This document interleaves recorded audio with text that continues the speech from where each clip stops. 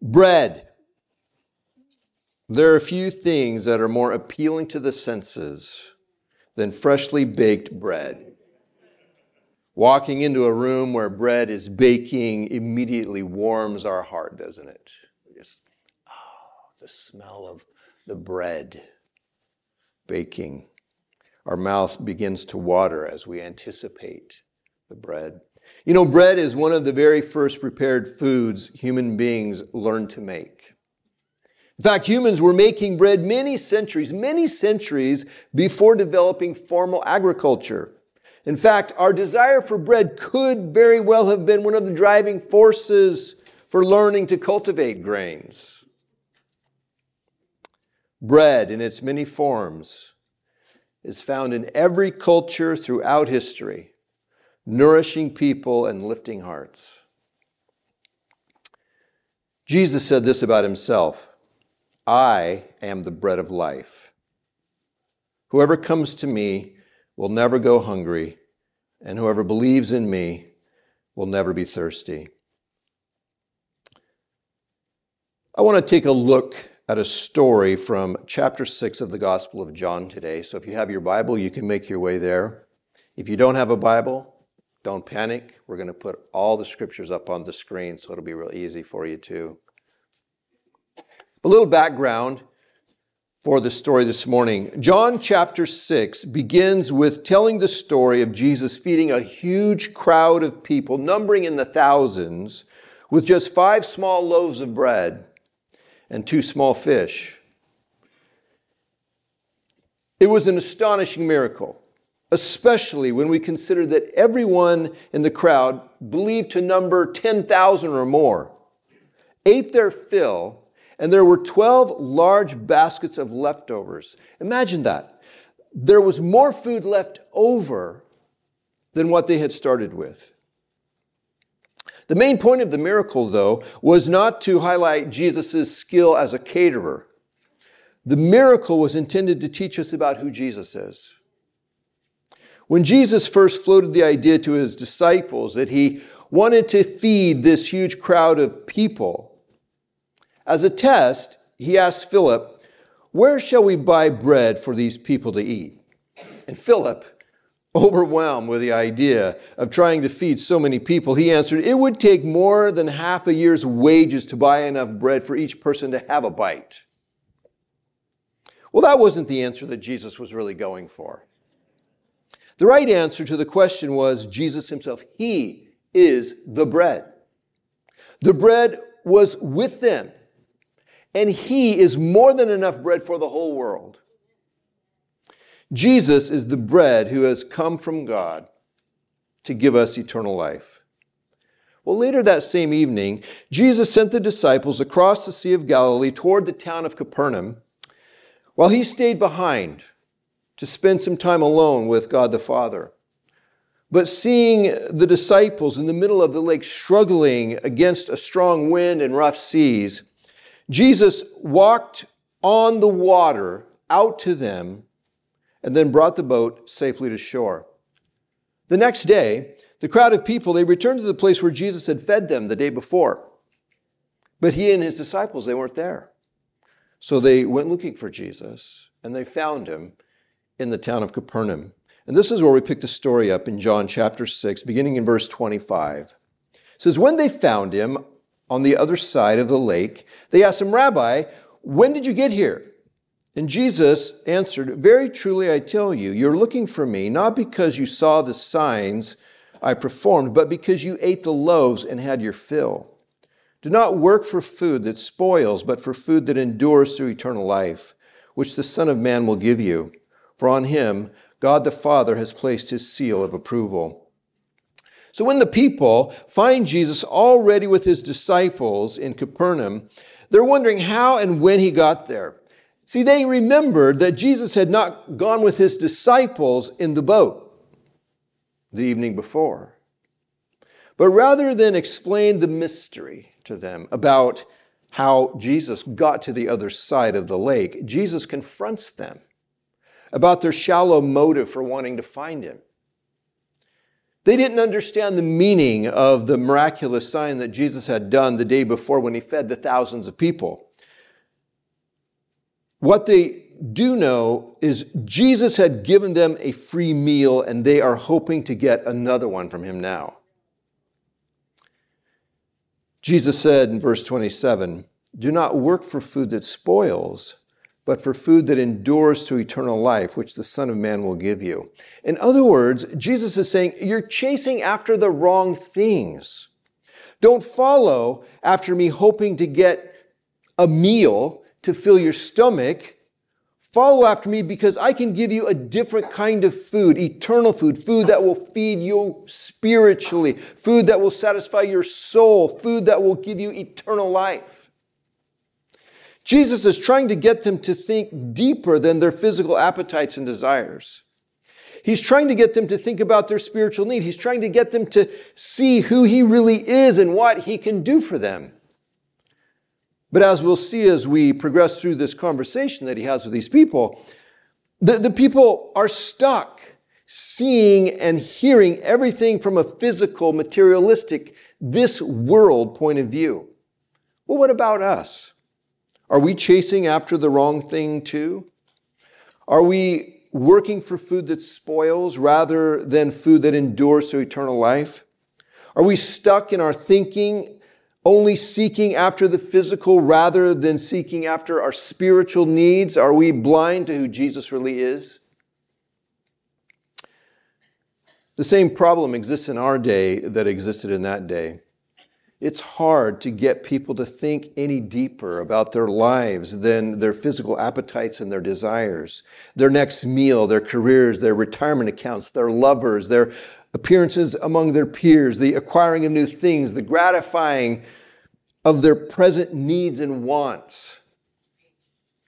And people are still, too, trying to figure out how Jesus can help them get the things that they want from him. But Jesus didn't come for any of that.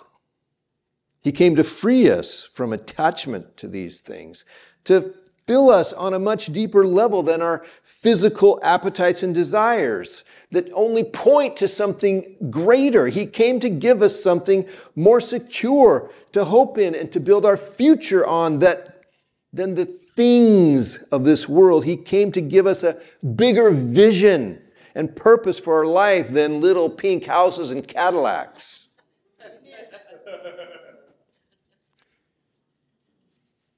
Jesus doesn't mean that we're to stop working for our physical food in this life. We need to work in order to eat. The Bible teaches us that we are to work for our food. We aren't to be freeloaders on society, mooching off other people. We're supposed to instead be contributors and givers in this life.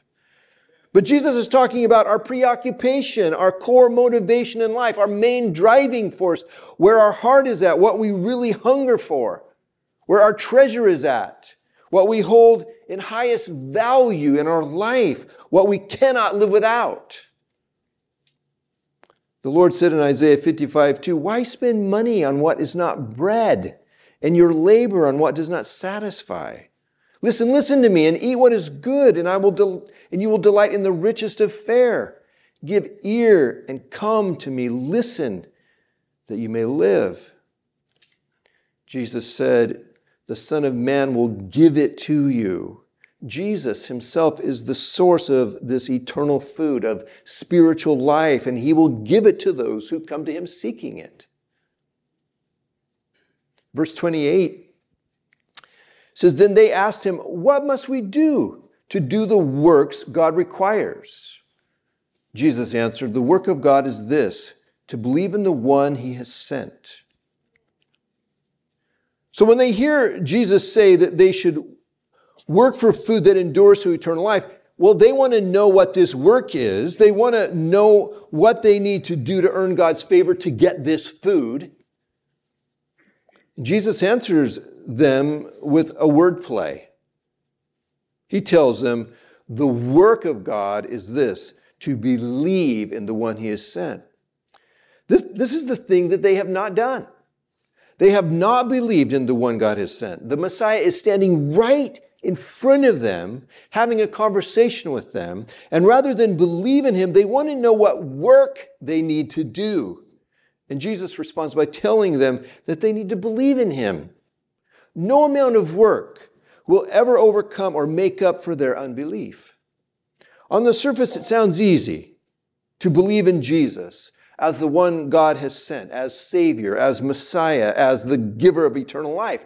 But this work that many of these people are not willing to do, and it is this work alone that they must do in order to receive eternal life. And it's the same for us in our day. No amount of work that we do can ever overcome or make up for unbelief.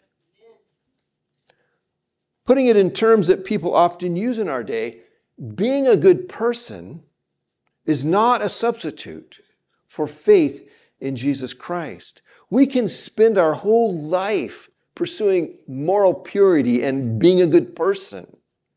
But if we fail to believe in Jesus as the Christ, trusting in him rather than in ourselves for our salvation, then it counts for little. Why? Because our work is not a pure work.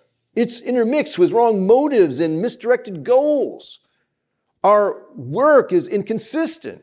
We have our good moments when we are generous and kind and we do the right thing, but we also have plenty of moments when we're petty and we're selfish and we give in to our worst impulses. Our work is not perfect. Belief in Jesus requires an abandoning of our efforts to be our own Savior. Believing in Jesus, trusting in him as our Savior, having faith in him to give us eternal life, it includes an acknowledgement by us that we can't do it ourselves. Not until we've come in humble faith to Jesus, recognizing our inability to save ourselves, casting all upon his great work on the cross that was done for us, then can our work be redeemed and become an expression of worship that glorifies him. This is so hard for people to accept and get hold of, though.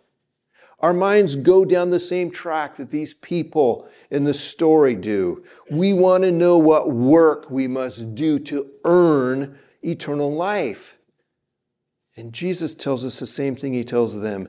Believe in me. Don't believe in yourself. Believe in me. We have to stop pursuing our own God projects and bend our knee in humble submission and dependence on the one and only true God.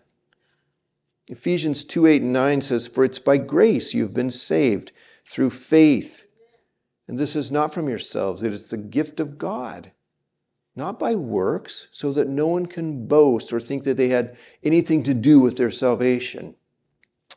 If we believe in Jesus and then give our life away in service to him, it isn't work in the same sense anymore then, because we are not doing it to earn our salvation or gain a better spot in heaven.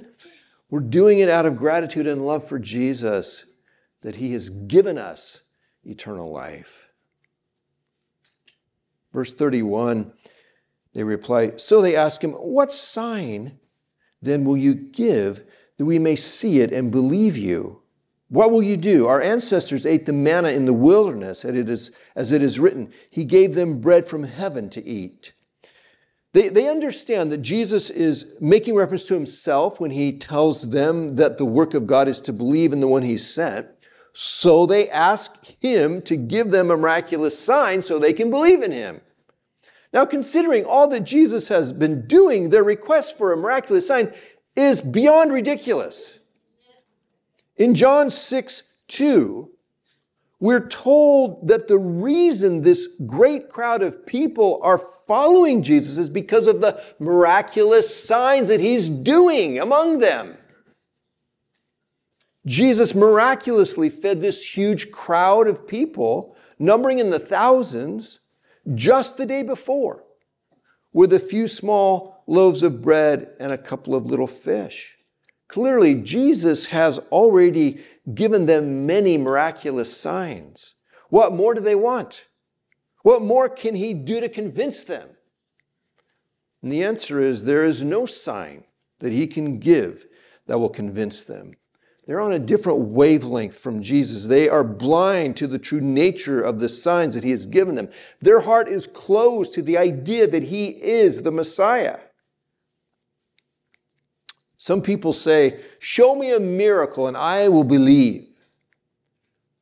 Well, more often than not, that's an excuse. There's already enough evidence for us to have a reasonable faith in Jesus as the Christ. If our heart is open to him, if we're closed to Jesus, then additional evidence is not going to move us to the place of belief in him. There was something else going on here too. Feeding the huge crowd was a uniquely amazing miracle, and at the same time, it was familiar to these people. It caused them to make a connection between Jesus and the great prophet that Moses had predicted would come, the great prophet who would be the Messiah. You might remember many centuries earlier when Moses was leading the Israelite people out of Egyptian slavery and across the Sinai wilderness toward their promised land of Israel, God fed them with a special mysterious bread from heaven they called manna. And the manna would appear on the ground every morning for the people to collect for their food each day. The crowd was so taken up with the idea that Jesus is this prophet that Moses said would come, that they were on the verge of rioting the day before, wanting to force Jesus to be their Messiah king and lead them in rebellion against their Roman oppressors. In John 6:14 it says, after the people saw the sign Jesus performed, they began to say, surely this is the prophet who is to come into the world. Jesus, knowing that they intended to come and make him king by force, withdrew again to a mountain by himself.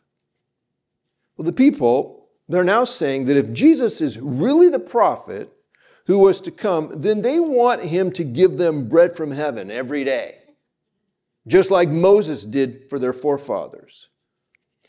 See, they're still wanting to be fed. I mean, they're still angling for another free lunch. They're still thinking on a this world level. They are blind to the spiritual reality that Jesus is trying to get them to see, namely who he is. Verse 32, Jesus said to them, very truly, I tell you, it's not Moses who has given you the bread from heaven, but it is my Father who gives you the true bread from heaven. For the bread of God is the bread that comes down from heaven and gives life to the world. Jesus, he first points out that Moses was not the one who gave their forefathers the bread from heaven. It was God, the Father, who gave it to them. But further, it's not Moses who's giving them the true bread from heaven now either. It's God, the Father. The bread of God is the one who comes down from heaven and gives life to the world. The bread of God is a person. It's Jesus. He gives life to the world. So 34, sir, they said, always give us this bread. They're still not really listening to Jesus. They're still hearing what they want to hear. They are still asking him to give them physical food, bread, so they won't have to work for their bread anymore. They are still after a free meal ticket rather than spiritual life. So Jesus declares in verse 35, I am the bread of life. Whoever comes to me will never go hungry, and whoever believes in me will never be thirsty. I am the bread of life, he said. The bread of life is bread that produces life, that provides life, that is necessary for life, eternal life. This is the first of several I am declarations that Jesus will make in the Gospel of John. In John 8:12, Jesus will say, I am the light of the world. Whoever follows me will never walk in darkness, but will have the light of life. Then in John 10:9, Jesus will say, I am the gate. Whoever enters through me will be saved. They will come in and go out and find pasture. In John 10:11, Jesus will say, I'm the good shepherd. The good shepherd lays down his life for the sheep. In John 11:25, Jesus will say, I am the resurrection and the life. The one who believes in me will live even though they die. In John 14:6, Jesus will say, I am the way and the truth and the life. No one comes to the Father except through me. And in John 15:5, Jesus will say, I am the vine, you are the branches. If you remain in me and I in you, you will bear much fruit. Apart from me, you can do nothing. Well, coming back to our story, Jesus said, I am the bread of life. Whoever comes to me will never go hungry, and whoever believes in me will never be thirsty. The way we enjoy the benefits of this bread is by coming to Jesus, by believing in Jesus. A little later in the same conversation, Jesus will say this down in John 6:47. He says, very truly I tell you, the one who believes has eternal life. I am the bread of life. Your ancestors ate the manna in the wilderness, yet they died. But here's the bread that comes down from heaven, which anyone may eat and not die. I am the living bread that came down from heaven. Whoever eats this bread will live forever. This bread is my flesh, which I will give for the life of the world. The bread of their forefathers that they ate in the wilderness, the manna, was bread that can fill a hungry stomach and provide nourishment for a physical body, but it can't provide eternal life. These people who ate the manna, they would eventually all die. But Jesus is the living bread that came down from heaven who can give us eternal life. Now, Jesus, he said we must come to him. Jesus has said we must believe in him. And now he says we must eat him. This is a very vivid metaphor that he uses to fill out what it means to come to and believe in Jesus. When we eat something, we're taking it into us. We're recognizing the thing eaten as valuable and important for our life. We draw nourishment from the thing eaten. It gives us life.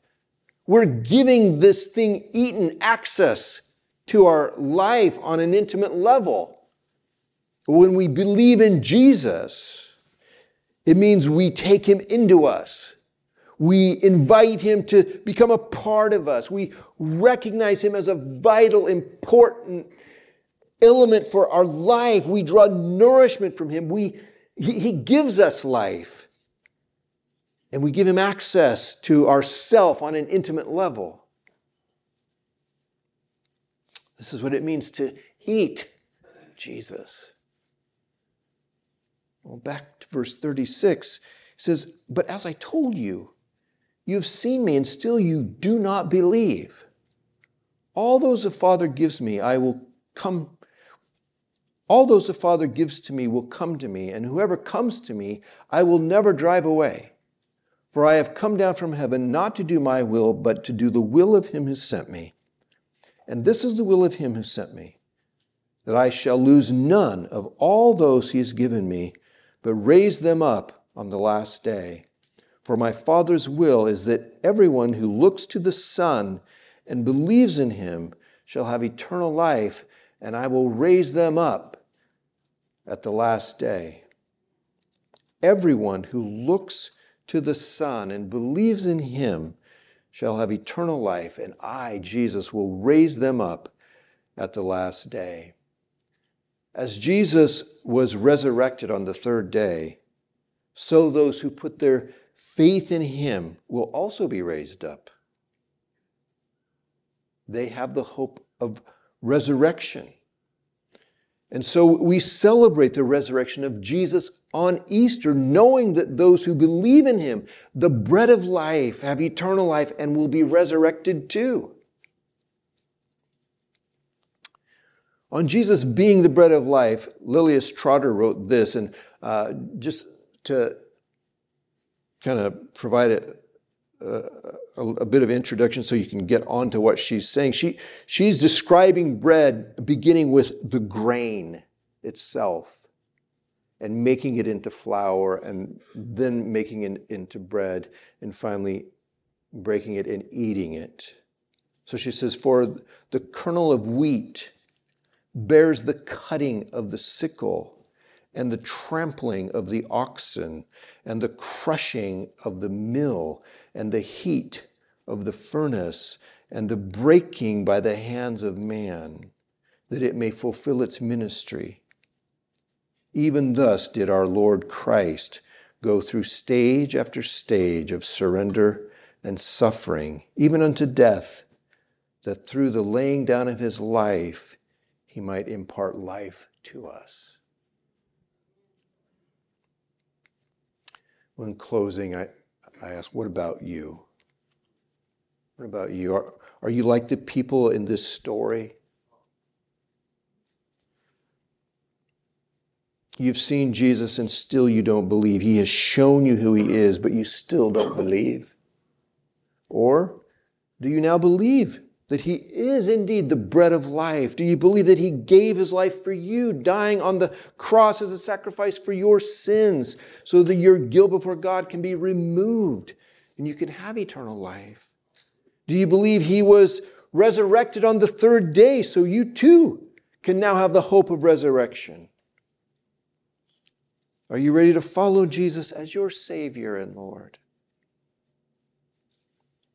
You can begin a new life as a follower of Jesus and know that you have eternal life and the hope of resurrection with a very simple prayer of faith. Let's bow our heads, and those of you who have never followed Jesus before, but today you go, you know, the light has come on in my head all of a sudden, and I'm getting this, that he is the bread of life, and I want to take him in. I want that eternal life that he promises. Pray this very simple prayer with me, and then we'll all pray together.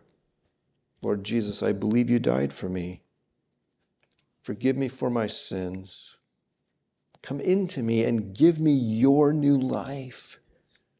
I'm going to follow you from now on as my Savior and my Lord. Father, we all express our gratitude today for the resurrection of your Son, Jesus Christ, and the hope that we have of resurrection too. We thank you for the eternal life you've given us. We thank you that you gave your Son, the bread from heaven, given to the world. And through him we can have eternal life. We thank you. Bless each one in Jesus' name. Amen.